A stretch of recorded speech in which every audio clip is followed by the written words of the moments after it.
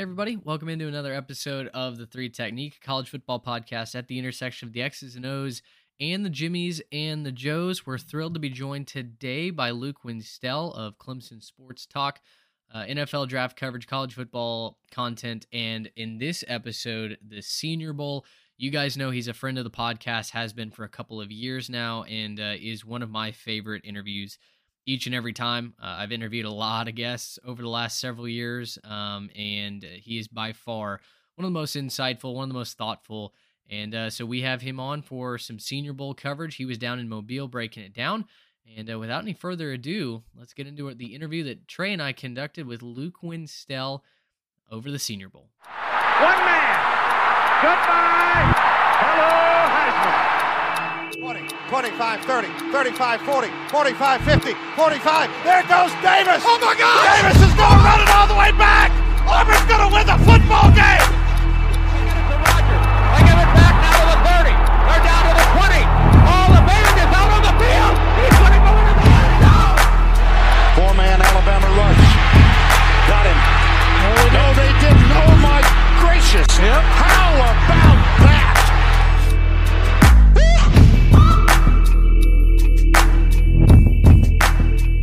All right, well, Luke, it's so good to have you back on, man. A friend of the podcast, covering all things college football, Senior Bowl, NFL draft for Clemson Sports. You were just in Mobile, and I knew as soon as you started posting from the Senior Bowl that we had to get you on.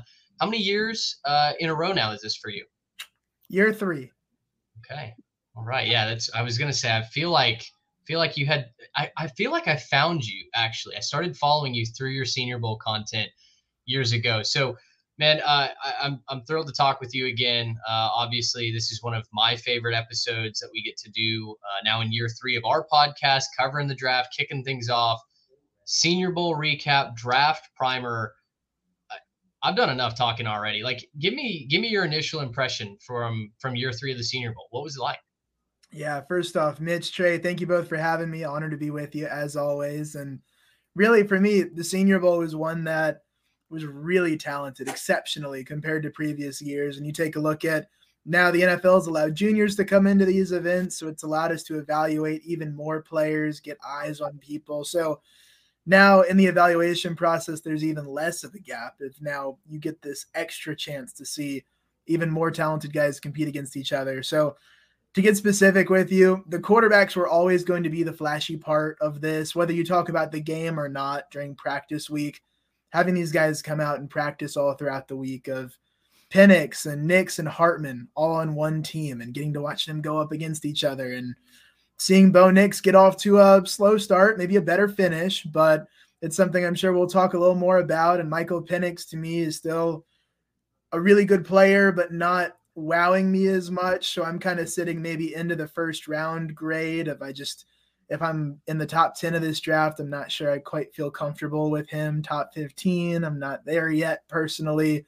But toward the end of the draft, I could get it. He's that talented, that successful. So the national team quarterbacks were a big part of the story. And I look at the receivers in this. I think part of the reason when you look at, if you're looking to improve your draft stock, last year's Senior Bowl, the quarterback group was not very good. This year, I think part of the reason we had such a good receiver group is receivers and their agents and people around them were saying, hey, if this is who's throwing to us, we've got to go. We've got to go and see. So we had maybe 11 or 12 guys that could be top 100 picks at the receiver position between the two teams. And to me, quarterback, everyone in the media is crazy about looking at quarterbacks, talking to quarterbacks, but receiver was the position personally that I said, this is the one I've got to cover better than anybody else, because I think this is where we get guys like last year, Michael Wilson, Jaden Reed, Puka Nacua. Those were all Senior Bowl guys, and this year's field is even better. We'll see if it translates. So that was the thing I looked at. DB group was pretty good in response to receivers being good, but that to me was the strength of this when you look at the flashy positions. Of course, O-line was good. Linebacker, running back were thin. But when you look at the field, to me, it was quarterback and receiver. DBs were pretty good. Linebacker, running back, kind of thin. And then O-line, D-line was pretty much as always. There's going to be a lot of good players in the trenches at the Senior Bowl, and got to see a good bit of that action in one-on-ones as well. Luke, you mentioned, those talented guys that were in the Senior Bowl last year. And I saw a tweet. I wish I could credit it right now, but the top 6 rookie wide receivers from a production standpoint, I believe this year, were all Senior Bowl guys last year. And when you see that, when these guys see that, does it make it just that much more of a priority for more and more of these talents? And maybe like guys that were borderline on deciding to go to the Senior Bowl in the past, does that just give them more incentive to show up in Mobile? I'm not an agent, but I try my best to think from an agent perspective. So think about it this way: of if you're a receiver or if you're representing a good receiver, what are the drills at the Senior Bowl? And then what are the drills that get covered? What are the drills the scouts are watching the closest? And I've noticed that, and you see it, it's the stadium in Mobile, Hancock Whitney, where South Alabama plays. People are spread out all along the field. And then we get to one-on-ones. Everyone migrates down to the corner, and that becomes the main event. And that's where people are the most vocal. That's where fans, there's not always a ton of fans there, but the fans that are there get, the most vocal. It's where you get reactions of the like, oh man, and you hear audible reactions from people. That's where the emotions start to come into a practice like this. And it can be a little weird for people that are not into the draft side. Even for me, a couple of years ago at my first Senior Bowl, everyone said, hey, rookie, just so you know, the practices are what matters, the game, not really. Mm-hmm. So once you wrap your head around that, and then you see it unfold, then you say, what part of practice? Individual drills, whatever, like scouts probably care, but that's not big for us. And then you start looking at, okay, one-on-ones. So if you're a big-time receiver, you've got a shot to show what you can do with these high-level quarterbacks, and one-on-ones, that's what everyone's going to care about. 7-on-7s are good. They're pretty important. It's a part of practice, but the one-on-ones at the end especially are the key. And to me, if I'm representing a receiver, your receiver can win a one-on-one, even if, let's say you got Ricky Pearsall. You say, oh yeah, we're definitely going to put him there one-on-one. Like, that's a great chance for him to show what he can do. He won those battles in college. He'll get to play even better guys. So if he does win, the stock goes up even higher. So for guys that are in that mid-round range, like a lot of these guys I mentioned being top 100 or more toward the bottom of it, maybe a third round type of grade. So this was their shot to move up around maybe, or be like a Christian Watson a couple of years ago and move to the end of the first, maybe early 30s. So yeah, when I look at the receiver position, you have a chance to really showcase your strengths. You are on not just a high stage, but you are on the center stage at the Senior Bowl for practice. So I think that's a big reason of why they do it. And then when you look at evaluators of, you've got, for example, a few of the Georgia defensive backs, Javon Bullard, Tyke Smith, they both won awards this week. So you say, okay, here's your shot to go one-on-one, beat these guys who are being voted by their peers as the top, player on their team, top DB on their team, defensive MVP, for example, like those guys won. And that's your shot. So to me, I look at that and say, yeah, it's absolutely where I'd be sending my receivers if they, not Marvin Harrison Jr., but guys that are graded maybe 50 to 100. And I think it's an event that's set up for them to have a shot to really show their stuff, really do well, and really improve their stock and do it in front of a lot of people.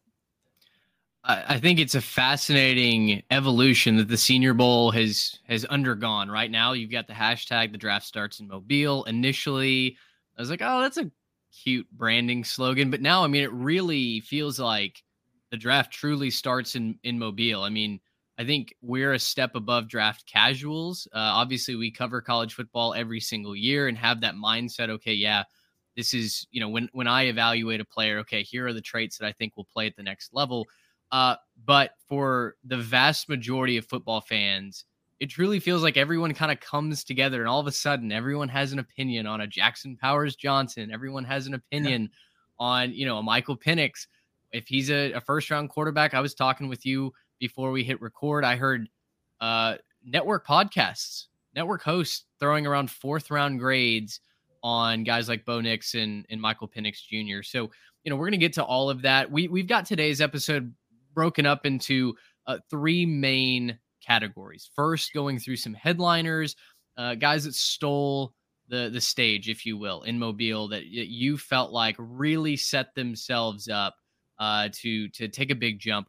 We've got Banker Tank, those guys that raised their stock, made some money perhaps this week. Others that, well, we'll see. Maybe they had a rough week. They've got to do some some PR work to get back up on top. And then really quickly kind of want to run down the draft order with you, maybe look at some position groups. Quarterback is obviously going to be chief among those. Where do you see a run on wide receivers going? So we'll get to all of that and much more here in this episode.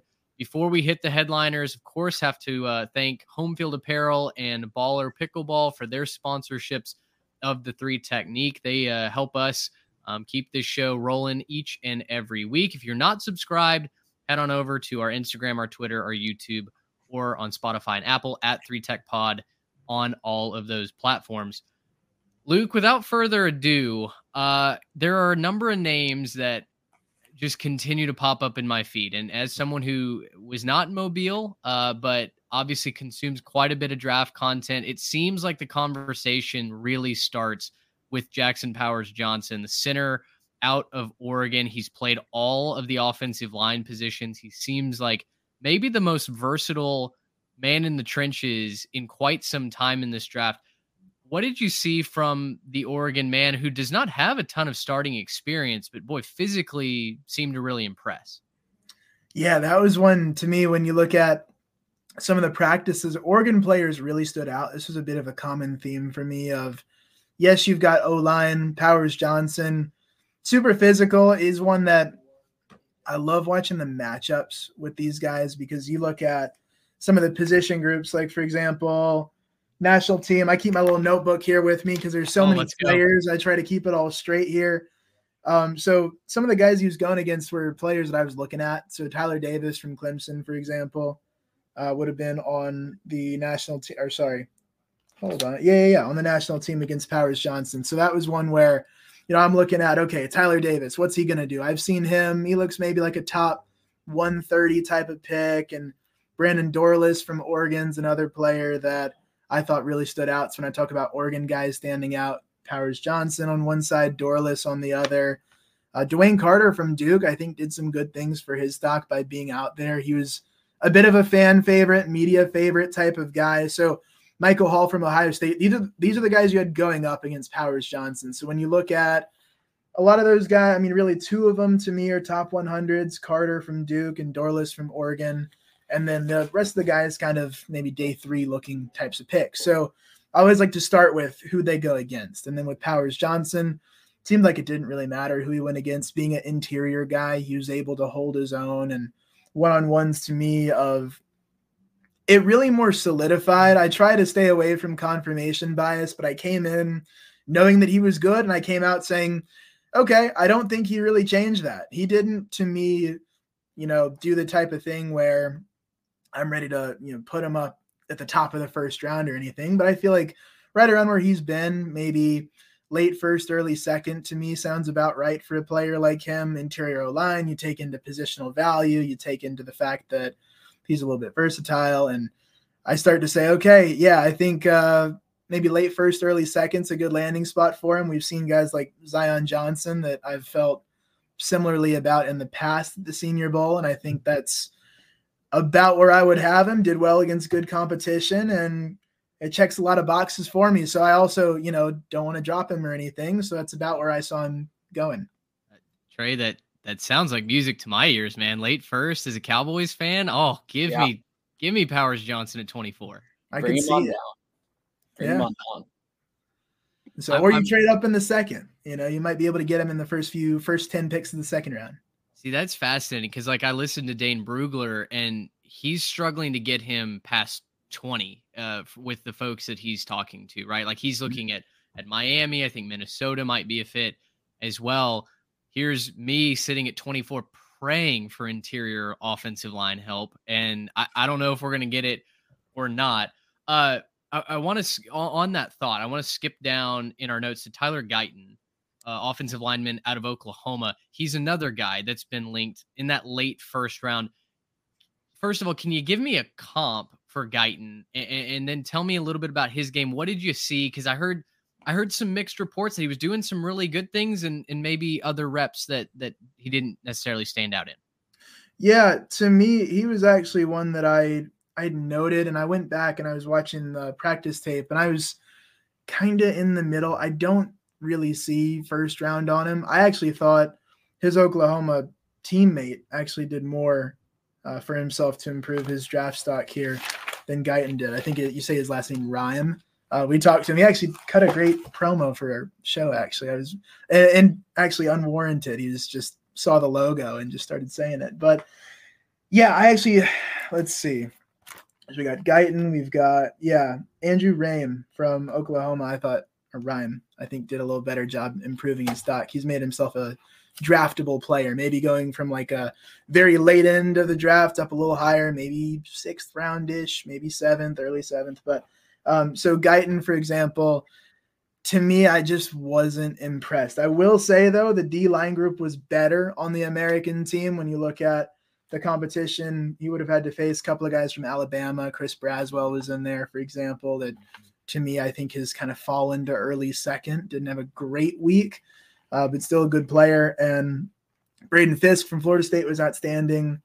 And, of course, Tavondre Sweat from Texas is going to catch a lot of eyes. But to me, Guyton was one that I said firmly day 2, and that's, to me, maybe mid to late second round. But I don't see first round on him. When you ask why, I think the tape is kind of speaking for itself. Got beat by some guys in the middle, of getting overpowered a couple of times. I think it might have been Justin. I struggle with the last name, Aboigbe, I want to say, from Alabama, that got him once or twice. And to me, I was like, okay, I'm not sure I'm seeing first round, and he's good enough to be second. I think the college tape shows that, but there were a few times I thought he got overpowered in practice, and that to me was I'm not quite comfortable with that first round grade.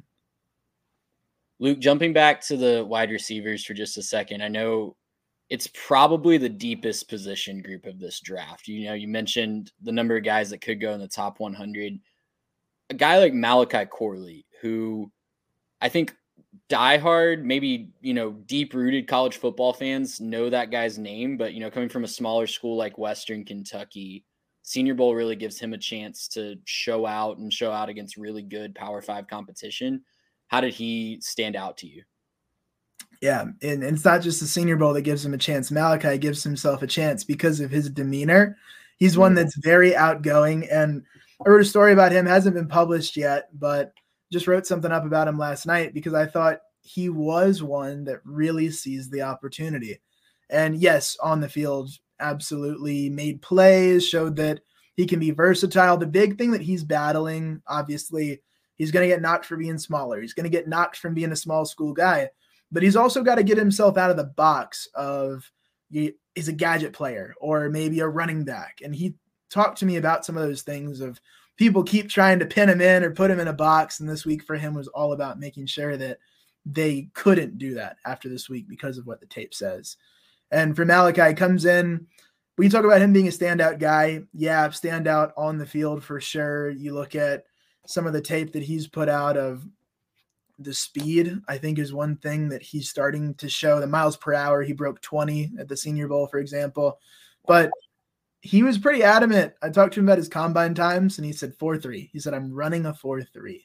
I said, okay. And I was like, have you been doing that in practice, or what are we talking about? And he's like, yeah, I've been hitting 4.3. So he's put that on the record that that's where he's going to be. So we might have to, the Senior Bowl, he was named the top receiver on the American team. And that's something that, that was good. He stood out, but I don't think he's really caught people's eye yet. And if he is going to catch people's eye in a big way, I think it's going to be that combine time of, if he does get the 4.3 like he says he will, it's going to start to get people rocketing him up the board.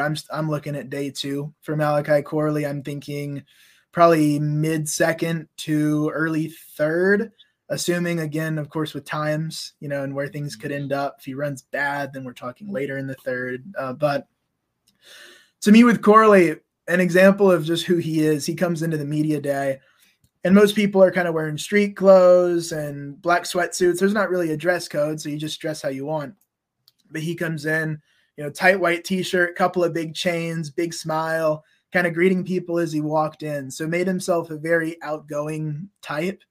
And talking to him, he was there to spread a message and there to talk about, because he really didn't have a chance to try to shape the narrative around him. I mean, over 3,000 yards receiving at Western Kentucky, he still didn't get a ton of exposure on the national scale. So he was there to try to run PR for himself, and he's got, I want to say, his brother that helps manage him, and they're trying to, get Malachi to that top level. So that was something that he stood out. He definitely talked a big game, and he was able to separate himself at the Senior Bowl. And to me, to put the number on it, I'm thinking picks number 45 to 65 is probably about the range for what I'm feeling on Malachi right now, of just where he is. I know undersized, I know small school, but I came away believing in him a bit more after this week. I mean, look at Tank Dell from last year, right? The guy that goes in a similar range, and he's not even flirting with a 4.3, and he sets the NFL on fire when he's healthy this year. Yeah, exactly. Yeah, the word versatile that you keep using, that's what's in demand right now, right? The Deebo Samuel-esque role, whether, physicality maybe, depending, although I saw a clip of Corley throwing a DB at the top of his route, really just to kind of set the tone. It felt like, he knew that was a chalked rep. He knew that was going to draw the flag, and he didn't care. He was there to, as you mentioned, run PR for himself, set a message, and kind of put the draft world on notice. I loved it. I loved watching the reps, watching his tape when I got to see that on Twitter. Kind of last guy that I want to ask you before you take a break, and then we'll move into Banker Tank. Darius Robinson, edge rusher out of Mizzou. A lot of Missouri fans that I'm friends with that, I follow over on Twitter said we knew this was coming. And Robinson kind of announced himself maybe to the rest of the draft world this past week. What did you see from Robinson? And is this a guy now that has some real sizzle around him, maybe being a first-round edge rusher? Ooh, man. It's a good question with what you put in there about first round at the end. See, I have to be careful with these Missouri fans. I'm still getting replies on a tweet 6 months ago that I had saying they'd win 6 games. Still getting replies on that. So I better not make them mad here. No, I mean, shoot, I'll be in my bathroom like in the middle of the night and some Missouri fan tweets at me at 1 a.m. like, you thought we'd win 6 games. And I was like, hey, we had him at our SEC preview too. So yeah, we missed 2. I mean, I'm looking at it, I'm like, I thought I was being generous by giving y'all 6 games. I think people gave me less.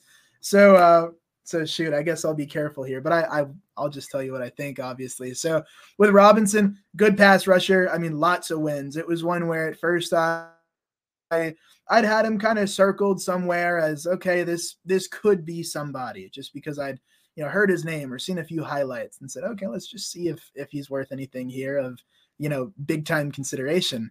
And then we were looking at, I want to say it was day 1, and it was pass rush win. Okay, cool. Pass rush win again. Okay, yeah, this guy's got some juice to him. And then you start to see it because, O-line, D-line, they do kind of one-on-ones, but they also do the pass rush drill. And the pass rush, for me, is always interesting to watch off the edge.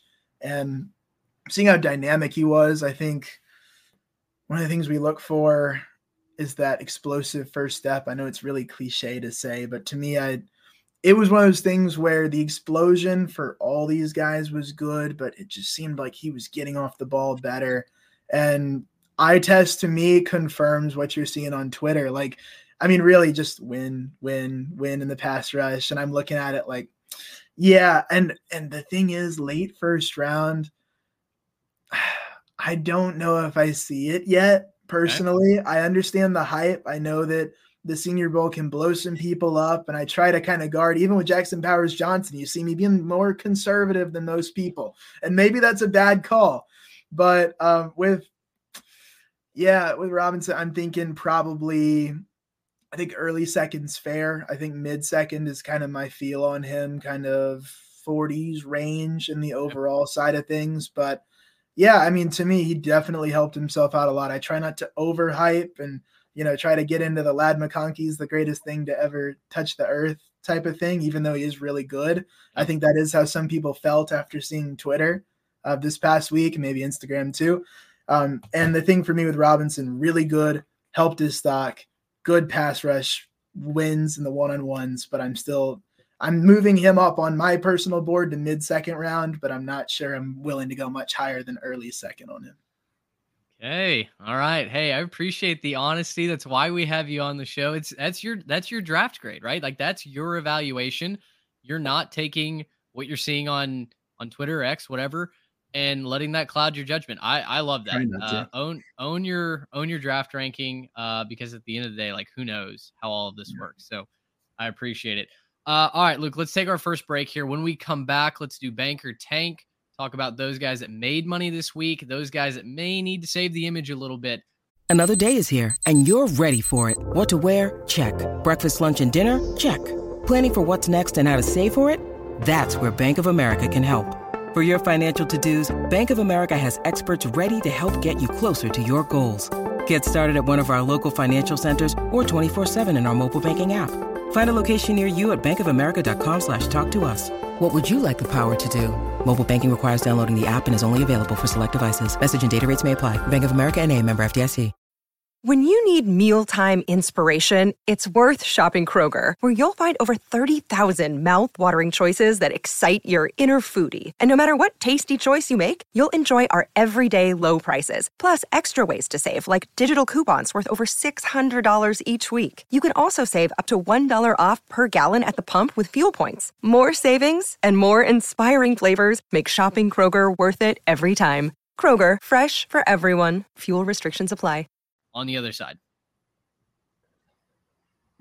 All right, well, we are back, and we're talking with Luke Winstel about the Senior Bowl, getting you guys ready for the NFL draft. It's coming up quicker than we think. It'll be here before we know it. And Luke, this is always a week where guys can raise their stock dramatically or, unfortunately, lower their stock dramatically. And we want to kind of play both sides of that here in this next segment. We're going to talk about banking and tanking, who made some money this week, and who might be sliding down the board after their time in Mobile. So we've got some players we want to highlight there.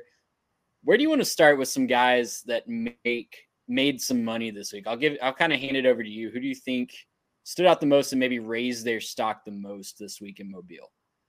Yeah, I mean, we talk a lot about the top 100 kind of guys. I know they steal the spotlight, but just for a minute before we get into some of those guys, Jarvis Brownlee from Louisville, the corner, I was a bit skeptical at first because I walk around and I do kind of I call it a height check when we get on the field of I'll look around and kind of get on my toes and walk around a little bit. And I'll go try to find people to stand next to. If you're taller than me, I'm like, okay, good. You're up there. If you're shorter than me, if you're smaller than me in stature, then I start to say, okay, maybe questionable. And Brownlee was one that, he's a thinner guy and he's not super tall at corner. And I was, okay, kind of an undrafted grade. And the reason I was looking at him is he made some plays on the first day. And I was like, I wonder where he could stand. Where could he go? And then he made plays on the second day. And I said, okay, I don't really care about your height. I don't really care about your weight. You're just beating good players here in one-on-ones. And then we get to the game and he has an interception and he's out there kind of, being a dog, as they say, at the cornerback position. And now I'm looking at, okay, was this a draftable player? Was this a 7th round guy, maybe 6th round guy? Now I'm looking at him as a solid day 3 projection. So in terms of making money, I think he's earned himself maybe a contract in general with what he's done in terms of that draftee contract compared to UDFA. And that was impressive, the way that he never shied away from anybody and continued to beat some of these receivers. You take a look at, on the American team, you had a lot of players from the University of Georgia. Ladd McConkey absolutely made himself some money. I think I'm not comfortable putting him in the first round either personally. But ESPN had a mock draft today that had him at 33, and that shocked me. I heard people talking leader, but my goodness. Yeah, I mean, he's good. He runs great routes and the whole deal. I mean, you saw the highlights. I love it, but I'm not comfortable going that high. I'm still sitting like mid-second round on Ladd McConkey. And the things to me, the injury history and the physical traits. I know I probably sound like someone that hasn't watched him, but I promise you I've seen him in person probably close to 10 times now. And the thing with Ladd is just the durability. I know smaller guys can be successful, but I have those questions and I always will. And that's something that I hope that things go really well for him. And I hope he is a durable player, but that's something that I do think impacts his draft stock. And then there were some times, in the drills where there were a couple of points maybe 7-on-7s where I felt like he wasn't getting a lot of separation. And I kind of wondered, I was like, maybe at first I brought that up as a question, and then he came back the next period and maybe seemed a little more full go than he was. So I don't know if there were points where maybe he was on off throughout the practice, but I did think he had some moments where guys were able to kind of D up on him and get up on him. So that's something to me with Ladd that super dynamic. This may be a terrible take, but I'm going to sit middle of the second round, even though he did make a lot of money for himself this week. So he counts in this category. Tyke Smith from Georgia, I think might have moved himself up around in terms of his performance and showing, yes, he did a lot of stuff on tape in college and then showed that again at the Senior Bowl. So I think for people kind of confirms where they are on him. And, there's a few others we'll talk about. Jamari Thrash from Louisville I thought was solid. Roman Wilson, I think, made some money this week. So just some names of guys that might make if I were to tweet like a Senior Bowl standouts list, those would be a decent number of those guys. Mm-hmm. It seemed like Thrash garnered a lot of Twitter headlines specifically for how badly he was beating some of the DBs on his reps, right? So tell me about him. I mean, he certainly had flashes at Louisville, and when Louisville was running hot, you're hearing Jamari Thrash. And then all of a sudden they go away, they kind of taper off down the stretch. And I feel like that media hype from the 4-letter network kind of died away, where a lot of, again, casuals are going, oh yeah, I've never heard of this guy. Yeah, Jamari was one that I was lucky enough to cover back when he was at Troup County High School back in Georgia, West Georgia. And he's always had this ability. The thing that separates him is his ability to win deep. There's going to be times where that there's a deep route coming up, or you can, you figure that's coming as a DB. Still can't stop him. He's one that really quick-footed. The one thing to me, there were a few drops that will be one of the knocks on him. He's not a big-bodied guy, so if you're looking for that, you might want someone else. But to me, when you look at Thrash, he's someone that, what he was able to do with body control, especially on deep balls, was something that I feel like you can't really teach. So that was something that I'd noted and kind of wrote down on a couple of throws. Where it's like, wow, good body control. Things that I don't note very often about players. I think Travis Hunter, I've had a body control note on when I've watched him play. So he's got some of those rare traits or things that I don't get to see a ton personally. So that was one to me that we talk about the transfer portal. That was a really good transfer move going to Louisville, because now you can't really question strength of competition quite as much on him. So to me, we're sitting toward probably top of the third round the way we are after the Senior Bowl. Maybe he can sneak up to the second, but that's one that I think he's solidified his spot in the top 100 with a really good week. Yeah, love it. Let me throw a DB at you, and maybe actually I've got a couple of DBs here on my list.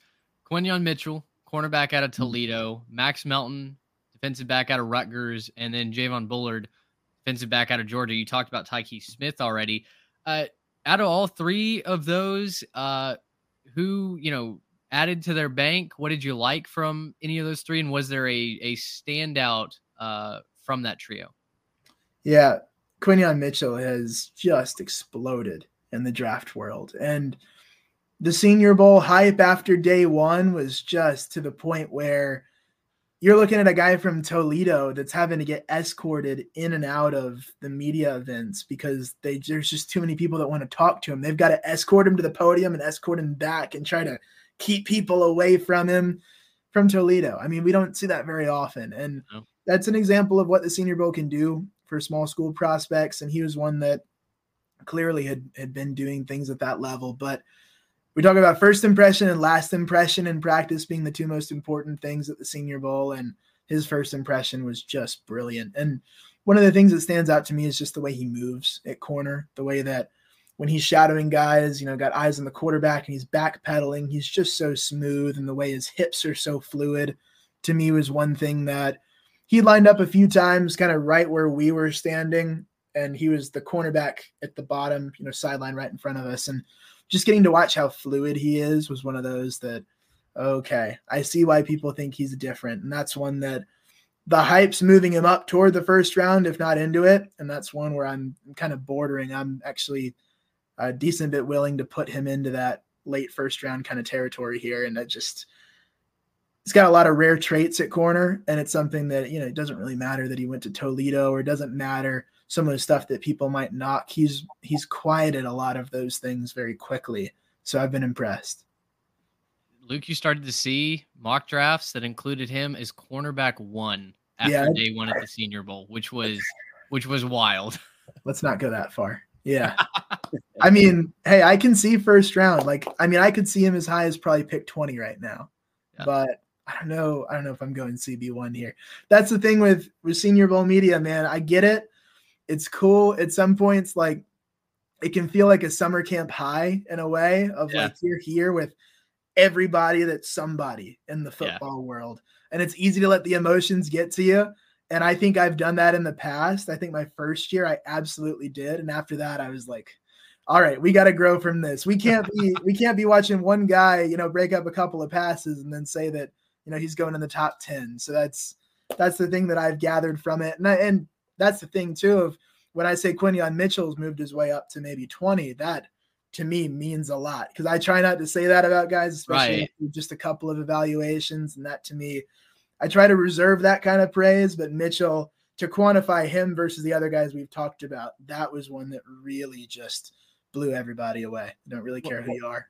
Well, to your point, 20 is typically at least nearing, if not the cutoff for true first round evaluations, right? Like, no one that actually studies the draft is under the impression that you have 32 first round grades on guys, right? So typically you're going to have 17 to 20, 21, maybe 23, 24 if it's a really, really special year, true first round grades. So I think that hesitancy is we got to kind of protect those anointed first round grades. I certainly appreciate it. But boy, his tape looked good. There's something in the water down there in Mobile. Y'all might need to start having some baptisms down there or something, because it's getting everybody hot and bothered. Yeah. Yeah. I mean, that's the thing of the environment's really cool. It's the best networking event, I think, that, really as good as it gets outside of when you start getting to NFL events, draft, combine, Super Bowl. That's obviously a different league. But for people, in terms of it being accessible to people, like us, for example, that are kind of working our way up in media, or for fans that just want to get close to players and be around it, this is that type of thing where it's the event where you go and this is what you do. And then you go and you see Mike Tomlin, you're 10 feet away from Dabo Sweeney and these kinds of guys that are just these heroic figures in college or pro football. Mario Cristobal walks by and puts his sunglasses on, and it's a really cool feel. Really cool. That's awesome, man. Luke, so I know we've talked quarterback a little bit, and I don't want to make this, into the quarterback show, but got to give the people what they want a little bit as we look into that kind of not lower tier, but maybe second tier of quarterbacks. And Mitch, maybe we can use this to kind of transition from bank to tank, because I think there were a lot of ups and downs for these 4 guys that we have listed here in our show doc. We've mentioned Michael Penix, we mentioned Bo Nix, but I want to throw Spencer Rattler and Sam Hartman in there as well. Like I mentioned, lots of ups and downs for both of those guys. The quarterbacks obviously have the biggest microscope on them throughout this whole week. What were your takeaways for those 4 guys? Who's moving up? Who's moving down? Yeah, hey, you got to have good quarterbacks at the Senior Bowl, because then if you start getting bad throws, unfortunately, some things like we saw from Joe Milton, then it's hard to evaluate receivers and DBs. Had to. It's just one of those where you got to get good balls, because then you're able to run your 7-on-7s appropriately. And that to the point, I think a lot of people might have tuned out after they saw Bo Nix, not hitting those throws early in the week. That's kind of what went viral early in the week. And then he turned it around and had a okay showing, pretty decent showing on Saturday. Yeah. I'd even go to a good showing as well on the third day of practice, for example. So we start working through quarterbacks. You've got a guy like Spencer Rattler that improved his stock. He didn't blow me away.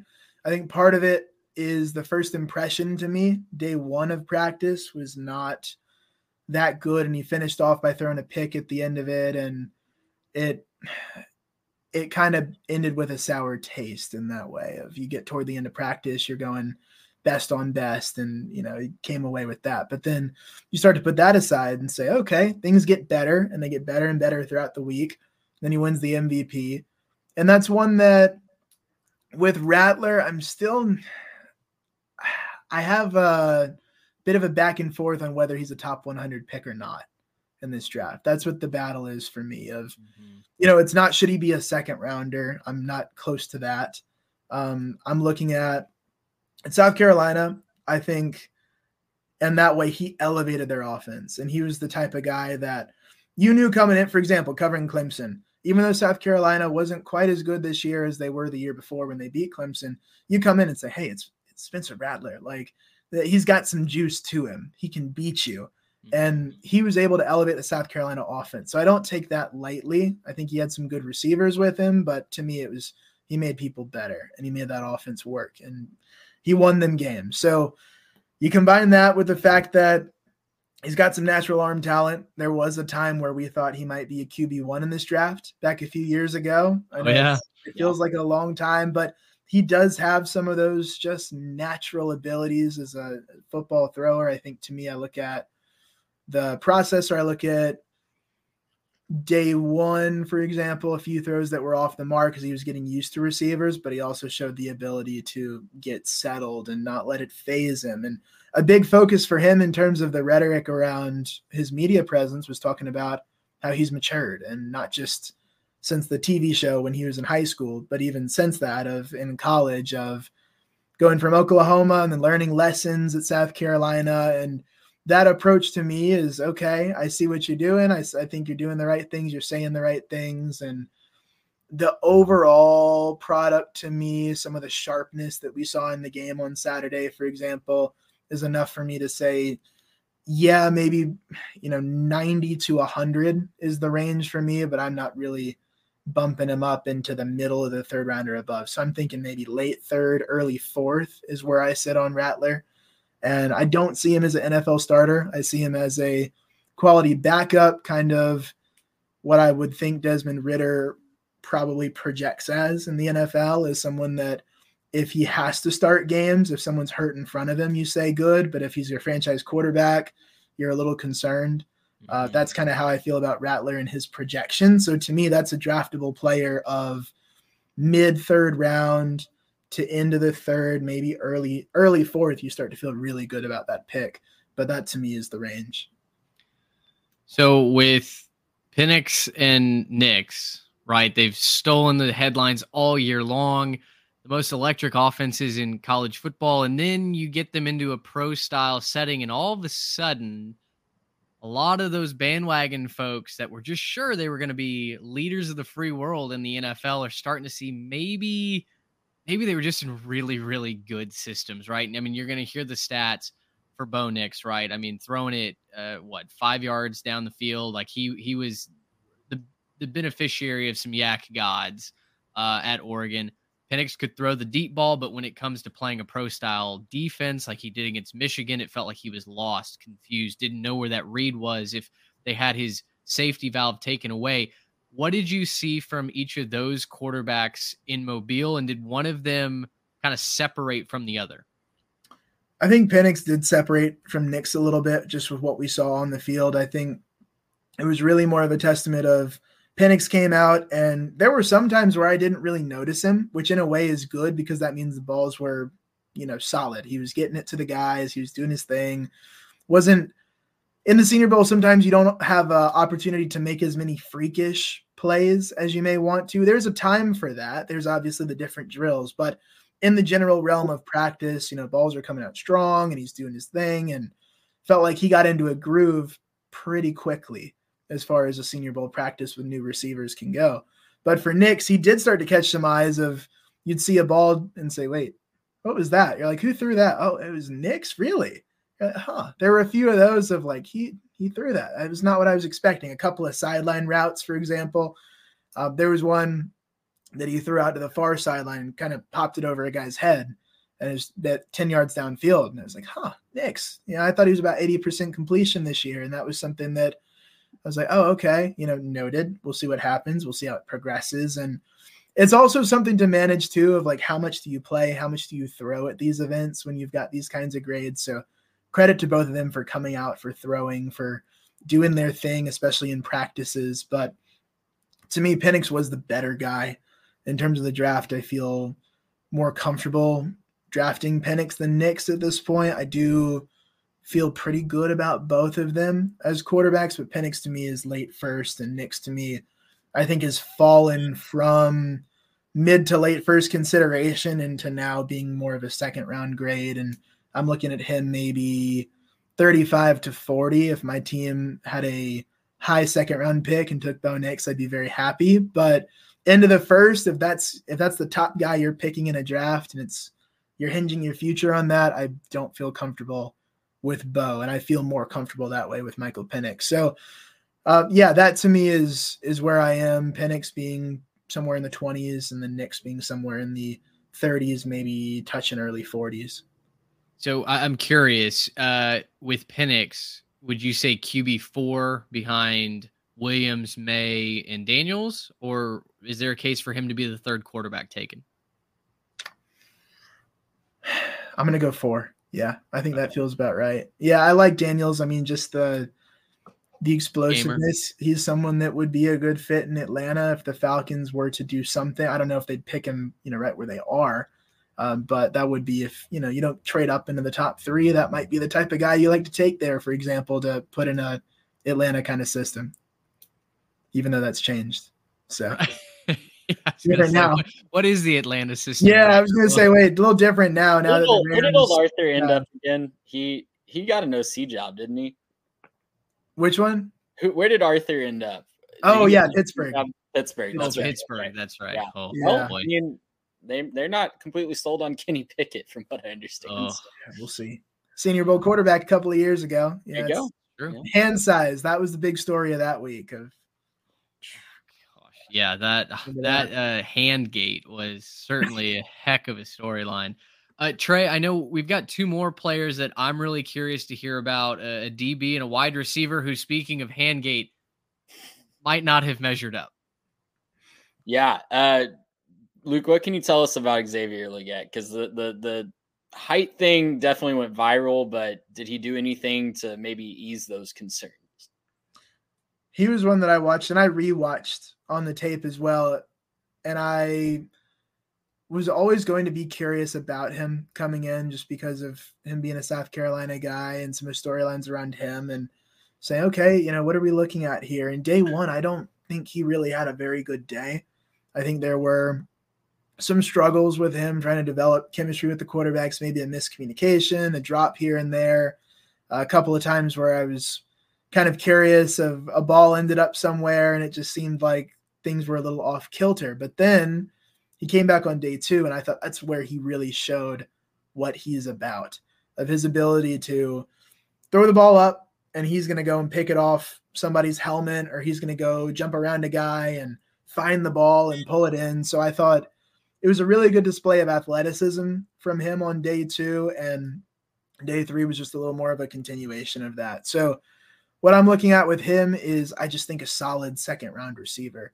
I'm not going to, go over the top, because this is a deep receiver class. I'm not going to go over the top and say first round, but I also just don't see him falling to the 3rd. I just think the talent, his body is very filled out as well. So I know obviously not as tall as we once thought by the listings, but by 2.5 inches, to be fair. Yeah, to be fair. But still, not the kind of height that's a liability. And I think that when you look at the body, when you look at the explosiveness, the jumping ability, this is a guy that I think can really make big plays in the NFL. I think he can show some versatility. So the thing to me is that is a very good second round pick at receiver. Day 1 had me a little confused. I was like, this doesn't really seem like him.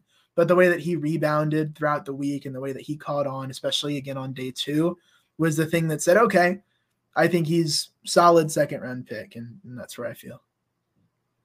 Well, tell us about Kalen King, because he was a guy that we loved on our show in the lead up. We've seen him, be really, really good and put a lot of good tape on the field when he's at Penn State, but not the best week for him. I promised a breakout season this year, just for full transparency, and clearly did not get that. So please continue to just stomp my heart. I wanted him to win so badly.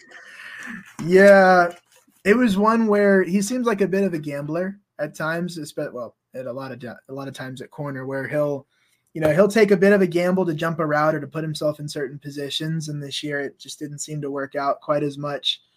For a little context on him, though, let's take a look here at the receiver board, because really this was loaded. National team receivers: Javon Baker from UCF, like a top, probably fourth round kind of guy. Malachi Corley, we just talked about him. Tez Walker, probably a second rounder. I feel good about Tez. Brendan Rice from USC, he made himself some money this week, and he was able to show off a couple of impressive things. I saw a few route adjustments that was like, okay, yeah, it's Jerry Rice's son. Yep, that, I get that, because there'd be a throw to him a little off, but he'd make a perfect adjustment and get the body position correctly, and then make a couple of highlight catches. Had one in the end zone on the right side of the field that to me was like, yeah, he's just moved up for sure. So I'm seeing him as maybe touching second round now as well. Ricky Pearsall from Florida, we're talking about maybe a top 75 kind of guy there. Jacob Cowing from Arizona, maybe somewhere between 80 and 90. Roman Wilson might have moved up, maybe a solid third round guy after this week to me, maybe even higher depending on how high you want to go on him. But day one, Roman Wilson might have been the winner of the skill position guys. So you've got Kalen King having to deal with all of that. You can't position yourself in line to try to not get one of these top guys. You're gonna get matched up. Not saying that he would do that, but I'm just saying that there's no buys here. And then you start looking at guys that came into the week outside the top 100. You've got Luke McCaffrey. That's a whole different thing. The tight ends, but he wouldn't have been dealing with them. So the whole receiver group, especially if you believe McCaffrey's up to his stock, is probably going in the top 110 or top 115 on the national team. So I think McCaffrey came into the week around 125. So that's what he's dealing with. So there were going to be losses in the one-on-ones. It was just he was going to get beat because he's kind of in line with those guys. I put him pretty even with a lot of the top 75, top 85 types of guys, but we knew there'd be some losses, but there were just all the losses, a lot over and over. And to me, that was one where one-on-ones is everyone's watching. There's, it's just how it's going to be. That's where all the cameras start turning on and people start posting live. And that was the one to me where he's out there and everyone's loving Quinyon Mitchell, who's on his DB group with him. And Quinyon's able to defend these guys, and that I think is part of why he boosted his stock. If you look at who he's defending, and you look at that, and then in comparison, you're like Kalen King. He's one of those guys that if you could come out of college football a year earlier, would have been maybe a first round, early second round guy last year. At the latest in the second, but probably solid first. And this year, it just seems like he just wasn't able to keep pace. So I look at one-on-ones and I say, some people have dropped him out of their top 100s just totally. Well, he looked slow, and he looked like a boulder. Yeah, that was the thing to me of the footwork, and some of that was, I think I noted that of just footwork of look into that. Like this didn't seem quite right, and I don't know what it was with him, but I had higher expectations as well. Yeah. You and me both, man. You and me both. Let's just roll right into it. We'll conclude the show with this. So one position group that you've talked a lot about is the wide receiver group. And as we kind of get everybody ready for the draft, and the mock draft season is upon us, of course, we're about to start diving into some of that on the channel. I'm interested in two things. One, you gave your rundown of quarterbacks, right? I mean, potentially you could see 3 quarterbacks go in the top 8 if the Falcons get plucky and go with Daniels. Maybe Penix goes then in the top 20. We'll see if Nick slides into the first round. But what I'm really curious is where do the wide receivers go? Because, I mean, you've mentioned it. This is such a deep wide receiver group, not only in the top, 50, but also in that 3rd, 4th round contingent. It kind of feels like you could have a massive run on pass catchers. Sure could. And to me, this is a really good draft for a team like, for example, the Baltimore Ravens that could use a little more youth at the position, guys coming up of you may have other needs the way free agency could go for you. And I think there's a few teams in this camp right now of you may not want to go receiver with your first round pick or may not be able to because of what's going on. But this is one where you don't really care about that. You're like, oh, okay. Yeah, we'll go get that, linebacker. We'll go get that O lineman, whatever you need. And then you're going to sit. And then second, third round, this is one where, to me, I'm looking at if you're the Falcons, you want to draft maybe a quarterback in the first round, do what some teams do, and then go quarterback, then go receiver. Go receiver second. If you want to go receiver third round, you're good with that too. And that to me is the thing of a lot of these receivers, you've got your Marvin Harrison Jr. and your Odunze, for example, that are just such solidified first round grade guys like you talked about. To me, I'm looking at, we named the national team guys, the American team. Smith from Texas A&M, Aeneas, I want to say his first name. He was one that I thought improved his stock this week, moving from maybe back into the top 100 to maybe top 75, top 70 kind of guy. I thought he made some really good plays on the ball, a couple of plays downfield. So that was one that I came away. I was pretty impressed. Marcus Rosemy-Jackson is one that you can get maybe in the 5th round or 4th round that could be a solid producer, not a 1 or 2 guy, but someone that comes in and carves out a good NFL career. And you look at, I talked about Jamari Thrash, Johnny Wilson from Florida State. Is he a tight end? Is he a receiver? Doesn't really matter to me because he's got really reliable hands. So it was very clear to me that there were some smaller, shiftier DBs that he went against, and he still was able to get separation. So I just continue to be impressed by him. Ladd McConkey, Xavier Leggett, you're looking at all these guys that are available after the first round. I'm assuming McConkey will be available after the first round, which continues to show the riches of this draft here. And then you go tight end, Jaheim Bell at South Carolina. That's a pass catcher that can serve in a bit of a receiver role. So these are guys that if I were a GM in the 2nd, 3rd, or even 4th round on some of these guys, I'm just overjoyed at how deep the draft is at this position because the Senior Bowl has given these guys a chance to go out and show what they can do against the top DBs, and most of them were getting consistent wins. So to me, yeah, you've got a few, probably maybe, I'm thinking about 4 guys that could go probably in the first round at receiver. Let me see. Yeah, I mean, because you got to think about Brian Thomas, LSU. Let's see, Troy Franklin. Neighbors. Yeah, maybe we're talking about 5 first-round receivers here, depending on how you feel there. And to me, I think there's probably 10 to 15 receivers in the 2nd or 3rd round that I'd be very happy with getting in that position. Probably more toward 10, but even I don't know. This is just such a good receiver class. I think this will help to kind of replenish the league at the position of who's next up, who's the next generation. I think we're going to look at this draft class as being that. And the depth of it, there's going to be, again, guys that are solid 2nd-round picks. Brendan Rice could really continue to move up, and that's a name that we saw at the Senior Bowl that is continuing to edge his way up boards. And the receiver group to me is what stood out. That was maybe the story coming in, but the story coming out to me was just how deep that position was. And yeah, I think you could probably have 10 of them at least in the 2nd and 3rd round that you feel happy about. That's my bolder take, maybe. That's amazing. I'm excited to see it because listen, I love getting into the nitty gritty of the trenches, offensive line, defensive line. But every once in a while to have wide receivers and DBs fly off the board, especially this year, it's going to be, a thinner running back group. You might, debates are happening. Do you have a running back inside the top 50 even, especially with Jonathan Brooks coming back from his ACL? So, some of the flash on offense is solely going to be this wide receiver group. And boy, what a year it is for them to kind of pick up the slack and make those storylines happen. Last question from me, offense, defensive line, which group are you kind of more curious to see how the pieces fall in the first round? I think I'm going to have to go offensive line here. And I think the thing to me of what we saw at the Senior Bowl was very interesting because a guy like Talise Fuaga, for example, came out and was just mauling people. And thank goodness they put him up against Leitu as well.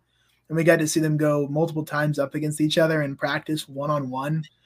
It's like, thank you. Whoever arranged these rosters, really well done, because you got us some good matchups that I think really showed what we needed to see. So big ups to the Senior Bowl on that part. But he was able to beat Leitu, and they kind of went at it. Each of them had wins in their battles, but for Fuaga coming out winning the first one, and I was like, oh, okay.